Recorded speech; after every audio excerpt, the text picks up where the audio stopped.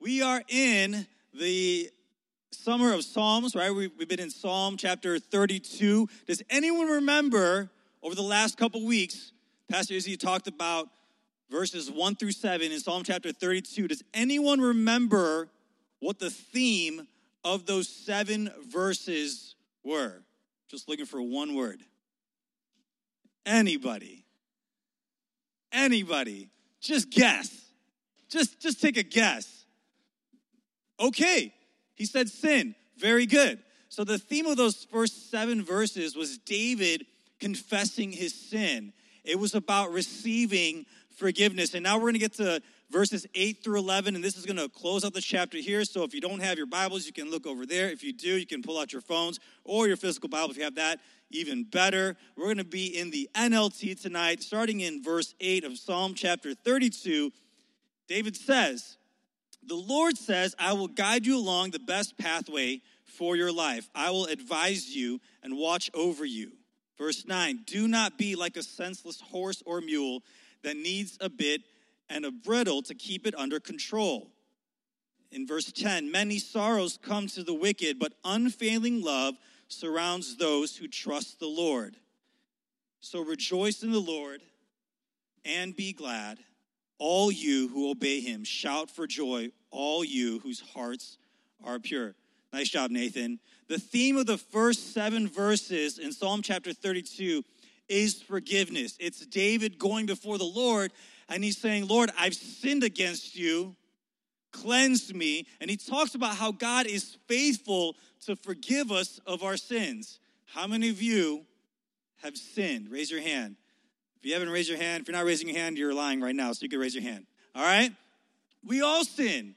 We all fall short. That's what Romans chapter 3 says. We all fall short of God's glory. And sometimes we think that forgiveness is the starting point and the end point of Christianity. That's, okay, we know we messed up. We know we make mistakes. We know we're not perfect. Okay, we're not perfect. I'm not perfect. Nobody's perfect. You're definitely not. No, I'm just kidding. We're not perfect. And we come to the Lord and we say, "God, thank you for forgiveness. Thank you that the blood of Jesus sets us free and forgives us of our sin." And then we think, well, that's it. That's the end of it. And really, that's not the end, but it's really just the beginning. Because God doesn't just save you from sin, he saves you for something else.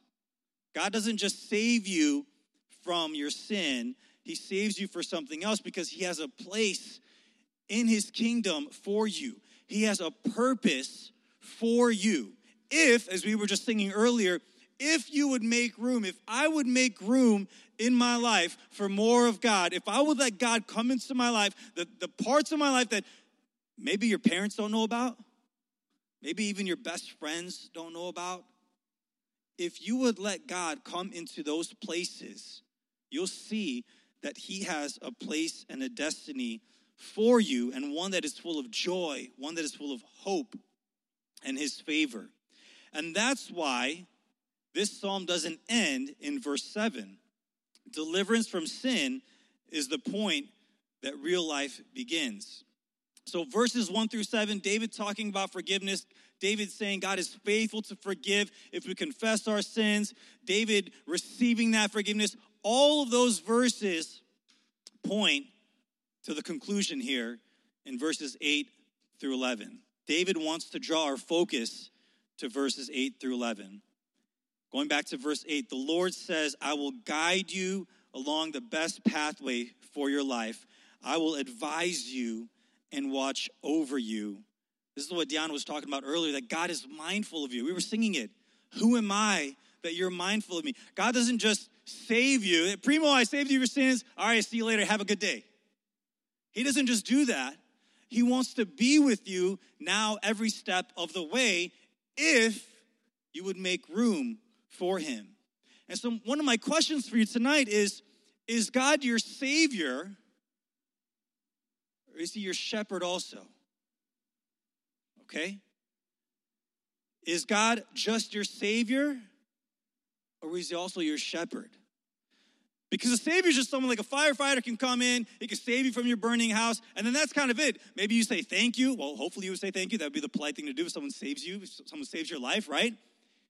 But you don't necessarily follow that firefighter where he goes. That would be stalking. That would be creepy. You get arrested, all right? But God doesn't just want to save you. He wants to shepherd you. When I was 27 years old, I was married. At this time, I was probably married for about maybe 3 years. And we took a leadership retreat. Our church took a leadership retreat out to some really nice lake in Indiana. One of the elders had a father or father-in-law that owned a really nice place out there.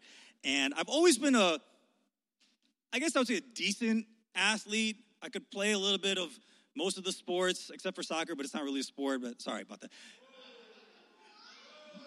But I've never been a good swimmer. And I've tried, and I still try. I like to just challenge myself and get better. But I've never been a great swimmer. And certainly at that time, even though I was already 27 years old, I was not a good swimmer. And I remember my friend, the elder, he and his son was probably about Malachi's age, maybe even younger, maybe 8, I don't know. And they swam out to this little dock that was, well, let's just say, to make the story better, let's say it was 100 yards away. It was probably more like 10. But let's say it was 100 yards away.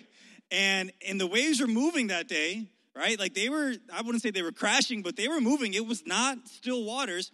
And so I see my friend, I see this elder who's maybe about 15 years older than me. I see him swim out, and I go, ooh, that looks kind of tough. And I'm thinking, well, all right, well, he's from here, or he's been here before. He knows the waters. He's a good swimmer. I'm just going to stay right here. Then I see his son do it. His son's like 8. I'm not kidding. He's like 8, maybe 9. I don't know. He's like this tall, okay? And I'm a grown man. Well, at least, well, whatever. At least I thought I was a grown man. And so I'm thinking, I can't let this kid outdo me. So I'm out there, and I'm swimming, and I'm huffing, and I'm puffing, and I know my form is terrible. And by God's mercy and grace, I made it to that little dock or that little wooden raft, whatever it was that was out there. I made it. And then my friend goes, all right, let's swim back. Oh, man. I don't know about you guys. Swimming is so exhausting. I've run 10 miles, 20 miles. And I'll work out at the gym for 3 hours. I'm fine. But swimming, it's something about swimming. It takes everything out of me. And we weren't there very long. But I didn't want to seem like I didn't know what I was doing, even though I didn't know what I was doing. Probably should have just admitted where my weaknesses were. And so they swim back. They start to swim back, he and his son. And then I'm swimming. And at some point I realized, I'm not going to make it, guys. Like I don't have anything left in me. And I'm probably maybe halfway there, right? And so I'm swimming, and I could feel myself struggling. And I could only imagine that from their point of view, they're like, man, this guy really shouldn't be out here. And so my friend, his name is Ted, he goes, hey, Jay, are you okay? And I'm a pretty calm guy in most circumstances, I think. I wasn't always calm, but in most circumstances, I'm pretty calm. And in this circumstance, even though I was about to drown, I was pretty calm. So he says, Jay, are you okay? And I go, no. Just really calmly like that, like, no, I'm not okay. And I'm not kidding you. I thought in my head, God, I lived a good life. Like, I think I did okay, right? I didn't have kids at that point, but I was in ministry, and I was married for about, I think, 3 years or so at that point. And I just thought, I lived a pretty good life. And by God's grace, he came, and Ted came, and he got me, and he swam back with me in his arms. I'm a grown man being carried by another grown man back to shore or whatnot. And I just remember being so grateful to him for saving my life. And even now, when I think about that, I'm really thankful. But you know what I don't do? I don't follow him. He's not my shepherd. He's not my guide in life. And so many of us, we treat God that way.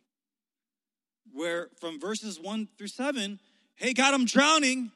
Hey, God, I've got anxiety. God, I've got depression. I've got these thoughts in my mind. I've got a situation at home that doesn't look so good right now. I'm afraid to go to school because I'm being bullied. I don't like going to church sometimes because I feel like I'm out of place. And in those moments, we want to say, God, save me. God, save me. God, save me. And then God does. And then when God says, okay, now let me guide you. Now that I saved you, now that I've forgiven you, let me guide you. And at that point is where we say, no, I think I'm okay. I think I want to go my own way here. I don't know about you, but I've come to a place where I'm so thankful that God doesn't want to leave me alone. He does not want to leave me alone. And Deanna was talking about that earlier with her father, and I didn't have a dad growing up, so there were so many moments in my life, so many of those, the birthdays and even getting married and having my first kid and all of those things, graduating where my dad wasn't there. And in those moments, I would feel alone. But I'm thankful that God isn't like my earthly father. And even if you have a good earthly father, maybe you do, and if you do, great. God is even better than that. He's even better than your earthly father, that every moment he's paying attention to you. Listen, I'll tell you, as a worship pastor, as a worship leader, as a musician, I'm thankful that when I was in high school and kind of just getting started as a musician, I joined my high school worship team. I'm thankful that I had a high school principal who was an amazing musician. He was offered the opportunity to play with Sammy Davis Jr., who none of you guys probably know about unless you're Edwin, because he's an old soul. But Sammy Davis Jr., it was like a musical genius. Who's a musical genius to you guys in your generation? Someone said Dua Lipa. No, I'm just kidding. Anybody? I didn't hear you. Okay. But Sammy Davis Jr. was a big deal. Sammy Davis Jr. was a big deal. And my high school principal turned down an opportunity to play with him to go into ministry, to serve the Lord. And I'm thankful that in that and through that, he wouldn't leave me alone. He would pull me to the side as a really great spiritual father, as a really great musician, and he would teach me how to lead worship. He would teach me how to play songs. And he was actually just a really cool guy in general. I remember, I don't know if your principals are like this, but I remember one time I was a senior in high school, and my friend from California came over. It was like kind of last minute. He's like, hey, man, I'm in town. You want to hang out? And I wasn't always a smart kid, and I was like, yeah, sure, I'll hang out. I had a car, which to me was like total freedom. So we stayed out all night. We were driving through downtown. I don't even remember like where we went. I shouldn't probably talk about it. Anyways, it doesn't matter because that's the past. But we were out all night, and I didn't sleep a wink that night. And I remember going in that Friday morning, I had to lead worship. I led worship. After worship, I went to my principal's office, and I just said, hey, man, can I go home now? and he's like, why? And here's my thing. I would rather just be honest than make up. I could have been like, oh, I feel I feel sick. I just said, I was out all night with my friend from California, and I'm just really tired. And my principal was so cool. He was like, all right. He's like, see you Monday. God bless that man, right? But he poured himself into me. He gave me direction, even when I didn't feel like I needed direction. And that's what God wants to do with us. Some of you guys feel like you're doing okay on your own, and God is saying, man, I have a better plan. I have a better path for you. Look at verse 9. Do not be like a senseless horse or mule that needs a bit and bridle to keep it under control. So the life of following God will be one of frequent stumbles and falls. But it's good to know that he never leaves us or forsakes us. It's good to know that even when we are being stubborn and difficult, like mules, he still leads us. My son can be a pretty sore loser. When he loses, like we were playing Call of Duty the other day, and when we lost, like I could almost see like the tears, like but he's like trying to fight it. He's like, no, I'm good, Pops, I'm good, right? But I could see like the tears are forming, and sometimes we think that when we act out of control that God is like so mad at us or God is so ashamed of us. Now, hear me out. God doesn't approve of our bad behavior. So when we sin, when we mess up, God's not sitting there thinking, hey, good job. He's not sitting there thinking, I'm glad you did that. No, but at the same time, he's not there to condemn us either. Okay, do you guys get what I'm saying? I want to be open and honest with you guys. I don't want to sugarcoat and make you feel like if you make a mistake that God is like cheering that. But he does cheer you when you make a mistake and you get back up and you say, you know what, Lord, I'm going to keep going. I'm going to follow your path. He's absolutely cheering you on when you do that. And so my son, like, I could tell he's really upset, wants to throw the controller, wants to throw the phone, whatever the case may be. I don't really get too upset at him because when I see him do that, I know it's me. Like, I know he got that from me.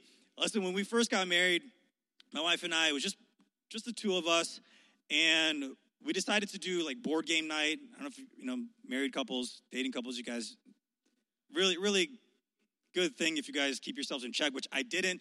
So we bought the board game Risk. We went to Target. Risk is about total domination. It's about world domination. And I was just completely destroying my wife, because she didn't know how to play. And then maybe by the third or fourth game or so that evening, she kind of figured it out. Like, she changed her strategy, and she started beating me. And I'm 25, I think, 24, 25 at this point, playing. It's a man's game. It's a man's game, okay? Risk is a man's game. We're playing Risk, and she starts beating me, and I promise you, I got so mad. I didn't even let her win. Like, I knew she was like a few more moves or a few more, roll of the dice, whatever. She was really close to winning, and I knew there was no way I could come back. And so just in my anger as a 25-year-old, I wasn't a pastor yet. I don't know if that makes it better or not. I wasn't a pastor. In my anger, I pick up the board, and I throw it across the room, and all the pieces just go flying, and my wife's like, who did I marry? And she literally said to me, she said, we're never playing this game again. And we never did. The only time that we did was on the iPad because she knew that I was smart enough to not throw the iPad across the room. That was the only time. But when we sin, when we have these outbursts, I'm so thankful that God is there to walk alongside of us, that God isn't there to shame us or condemn us. Yeah, he's going to tell you, and your leaders, if you have good leaders, they will tell you the mistakes that you're making. They will let you in on that. They will enlighten you, but they'll walk alongside you because we've made those mistakes too. And we want to help each other to grow and to be on the path that God has for us. So verse 10, many sorrows come to the wicked, but unfailing love surrounds those who trust in the Lord. Now I want to be clear here. When it says the wicked, it's not just talking about people that are, I don't know, like witches that are stirring pots or like potions or like, they got little dolls of Edwin and like they're poking. Although that stuff is real, like those are wicked people. Edwin's like, oh, what happened? Okay, those are wicked people. But here when it's talking about the wicked, the Bible's really just talking about people that defy God. So the Bible's talking about people that decide, hey, here's God's path, here's my path. I'm going to do what I want to do. I'm going to do my thing, okay? If you choose your path, you're walking in the way of the wicked, okay? Again, doesn't make you an evil person, doesn't make you the worst person in the world. Maybe other things do, I don't know. But that doesn't, okay? But it does mean that you're wicked from this definition. And so, oftentimes, we want to choose our own path, or we want to choose the path of the world because we feel like, man, I'm missing out on something here. If I don't do what my friends are doing, if I don't do what those kids are doing, if I don't do what those celebrities are doing, that I'm missing out. And what I want to tell you tonight is that the only thing you're missing out on is a life of misery. If you choose to follow God's path for your life, the only thing you're going to miss out on is a life of misery. We live in a celebrity culture. We magnify people and their accomplishments. We envy people with money, high social status, people who have huge followings on social media.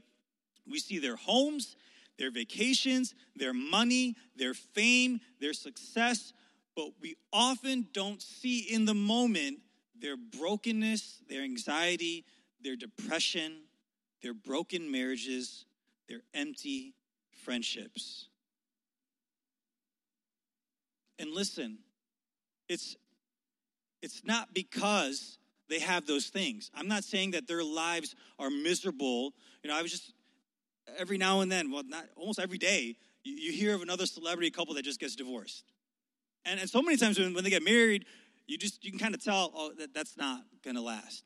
And it's not because necessarily they have the money or they have the fame, although that does put some pressure. It's not that. It's that they put their trust in their money. They put their hope in their fame. They put their joy in their following. That everything in their life revolves around those things. And so there's no more room, as we were singing, there's no more room for God. And I'm not against you guys having money. I'm not against you guys having stuff. Listen, I had a hard time deciding what jersey to wear tonight because I have a pretty extensive jersey collection. And it's only rivaled by my shoe collection. And so those things aren't bad by themselves, but it's when you put all of your eggs in that basket, so to speak, when you put all your hope, when your joy is found in the things that you have, when your joy is found in what people think about you, when that's what you're living for, when you wake up in the morning and you're thinking about trying to impress people, that's what you're living for, that's when your life becomes miserable. Because at the end of the day, everyone and everything will fail you. Everyone except for God. And everything except for his love. And that's why it says, many sorrows come to the wicked, but unfailing love surrounds those who trust the Lord. And what does that mean? That means that when you put your hope in Jesus, and I'm not saying that when you start trusting God, when you start making room in your life, that all of a sudden you don't care about those things, because you're human and you're surrounded by those things. And so it's easy to care about those things. I still care about shoes. Sometimes I wish that I didn't, because then maybe my kids can go to college, but they can't. They're not going to be able to go to college, guys, but hey, they'll have a lot of shoes when they're older. I hope they can fit into them. So it's not like those things all of a sudden disappear, but it's you're giving your trust and your hope. And then what happens is, over the course of time, you start to care a little bit less about what people think. You start to care a little bit less about how much money you have in the bank account. You start to care a little bit less about how big your home is or how nice your car is. And again, not saying you shouldn't have those things. That's great. Just don't put everything, don't make that your dream. Don't make that your hope in life. Make God the source of your joy. So verse 11, talking about joy. So rejoice in the Lord and be glad, all you who obey him. Shout for joy, all you whose hearts are pure. This word rejoice just means take joy in, take delight in, live for. So there's joy, and this is what I found, that when I follow God's path, listen, there's so many times where I don't want to follow God's path. But what I found is that as I do that, there's actually a lot of joy in it. There's actually a lot of fun in it. It's actually a lot better than what I had for myself, because at the end of the day, I'm pretty dumb. And God's really, really, really, really smart. And he's also very loving, and he's also very kind, as we were singing. And he's thinking about you, and he's got really good plans for you. And if you follow him, you'll find joy in obedience. We're here on Jersey night, and there's a name on the front of your jersey, and there's a name on the back. The best athletes play for the name on the front of the jersey. The best athletes play for the name on the front of the jersey. They don't play for themselves. And the ones that do, yeah, they might be famous, but they won't go down as legends. The ones that go down as legends are the ones who win, and the ones who win are the ones that put the team first. One of the most iconic sports jerseys is the New York Yankees jersey. I don't know if we have that slide. I hate the Yankees. I can't stand the Yankees. I really can't. I absolutely love New York. I hate the Yankees. And so much to the point that if there was a New York Yankee here and they didn't know Jesus and they wanted to be saved, I wouldn't tell. No, I'm just kidding. Okay? But I really do.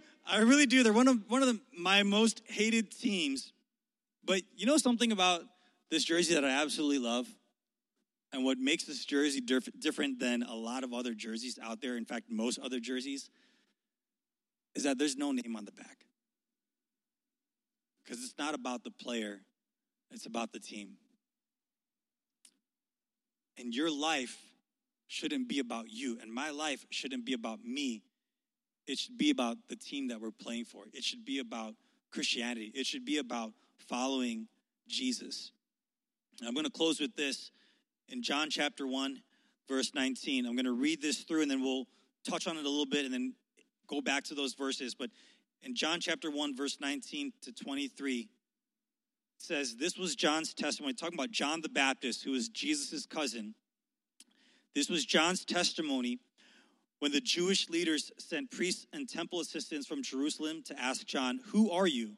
He came right out and said, I am not the Messiah. See, they thought, John had a really big ministry, and they thought that maybe he was the Messiah because he was a big deal. And he said, I'm not the Messiah. Well, then, who are you? They asked. Are you Elijah? No, he replied. Are you the prophet we are expecting? No. Verse 22, then who are you? We need an answer for those who sent us. What do you have to say about yourself? John replied in the words of the prophet Isaiah, I am a voice shouting in the wilderness, clear the way for the Lord's coming. John the Baptist was the prophet who came before Jesus.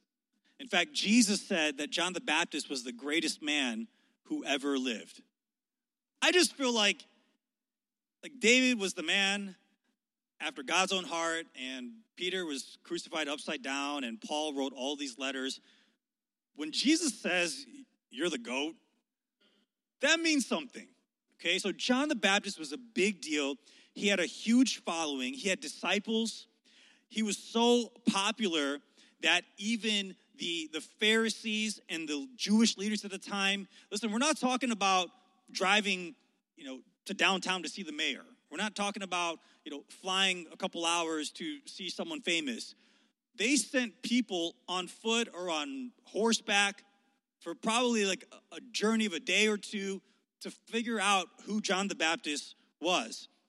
In fact, Herod, who was one of the rulers in the Roman Empire, knew about John the Baptist. That's how big John the Baptist was, that even one of the rulers in the area knew about it. Listen, as ministers, we can have, our own little following. We can feel like we're somebody in the church or maybe even outside the church. Listen, I'm pretty sure Joe Biden don't know who we are, okay? And that's okay. I don't want him to know who I am, all right? But John the Baptist had such a huge following. But listen when they question him. Again in verse 19, who are you? He says, I am not the Messiah. Well, then who are you? Are you Elijah? He says, no. Are you the prophet we are expecting? No. Then who are you? He says, I am a voice shouting in the wilderness, clear the way for the Lord's coming.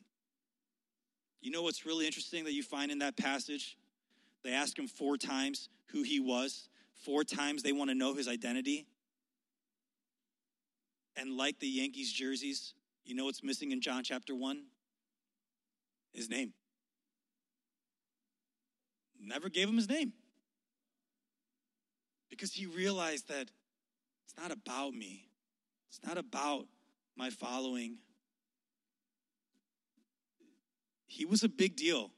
If he had an IG account, he'd be as big as Kylie Jenner, but without the makeup.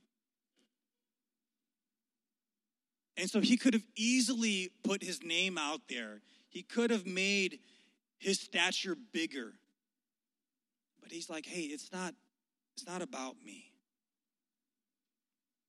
And I wonder, for you guys, students and leaders in this room, when you look at your life, when you look at the things that you say and the things that you do, and you look at the different areas in your life, I'm not talking about who you are here, because who we are here is really easy. It's really easy to follow God here. It's really easy to sing the songs here. It's really easy to talk about Jesus here. It's really easy to let God, as we were talking about in Psalm 32, it's really easy to let God guide us here and to follow him here. But what about at home? When it comes to your relationships with your siblings, when it comes to your relationship with your parents, what about at school with your friends? What about at work if you work? What about when you're not at church? What do those areas of your life look like? Are you still being guided by the Lord, or are those moments where you say, you know what, I take my own path in those moments? I have a screenshot of Psalm chapter 32. If you look at the different sections here, there's this word that says Selah. And you got to remember that Psalms literally means songs. So these were songs that most of them are written by David, that David and others would write, and they would have music to them, and they would sing these songs. So that's kind of makes it a little bit unique compared to other passages in the Bible. And then there's this word Selah that kind of breaks up some of those sections, and what that word Selah means is it's just like an instrumental break. It's like a pause. It can mean to think about, to reflect. Sometimes in a good, music set, whoever your favorite artists are, you need that musical break, and then you just kind of think about what they were singing, right? And so what I want us to do tonight is we're going to play that song, Make Room. We were just singing it. I'm not going to have the team come up, but we're just going to play it, and I don't even want you guys to sing it, okay? Because I want us to take a Selah. I want us to take a moment where, as the music is playing and as those words are being sung, that we pause and we think about the different parts in our life, the different parts in our emotions, our thoughts. What are those areas where God wants to guide us? Like, yeah, we've been forgiven, and thank God for that, because we need that. But now that we've been forgiven, he wants to guide and lead us. And so I just want to take these next 4 to 5 minutes, and I want you can even pull out your phone, and I want you to take some notes and say, what are those areas in your life? And you can write those things out, and then afterwards you can share them with someone. But we're just going to take this time right now to think about and reflect. And so what are the areas in your life that are being guided by God? And what are the areas in your life that you still have ownership over? What are the things when you look at your life, when you look inside your heart, when you think, the things that you think about even, what are the parts that are labeled God? Like this I've given to God. And what are the parts that you're still holding on to? And we talked about just who we are at school, who we are at home, who we are at church. If you work, it could be finances. Some of us, we struggle so hard with giving God control, making room for God in our finances. And so even as it says on the screen, who are you representing? Is it the name on the back of the jersey or the name on the front? And I want to encourage you, students and leaders, to take these notes. If you wrote them down, if you have them in your head, share them with someone. Because when you share them with someone, you give them the opportunity to hold you accountable, right? I can tell myself tomorrow morning, I'm going to run at 4 a.m, but I probably won't because I want to be sleeping. But like on July 4th, Primo and Pastor Izzy and a couple other leaders, we said to each other, hey, we're gonna walk the lakefront. We're gonna ruck march the lakefront at 4 a.m. And we did. And why? Because we held each other accountable. And that's how you grow. And what you'll find is that, maybe it won't happen overnight, and it probably won't happen overnight in terms of the things that we give to the Lord, but you give a little bit each day, you give a little bit each morning, you give a little bit every week, and you'll see yourself grow and flourish and be the person that truly rejoices in obedience to the Lord. And you get from the place of receiving forgiveness to the place of being guided by the Lord. So let's pray. Father, I thank you so much for this evening. Thank you for the time of worship. Thank you for every student, every leader. Thank you for your forgiveness, Lord, because you know that we are so imperfect and we are so lost without you, that without your forgiveness, we could never stand before you. But I also thank you that beyond forgiving us of our sins, you want us to be guided by you. You want to come alongside of us. You want to surround us with your unfailing love and draw us closer to you every day, step by step. And so I pray for every student, every leader, help us, Lord, to make room for you in every part of our lives as we go along in this journey. We love you. We bless you. In Jesus' name, amen. Amen.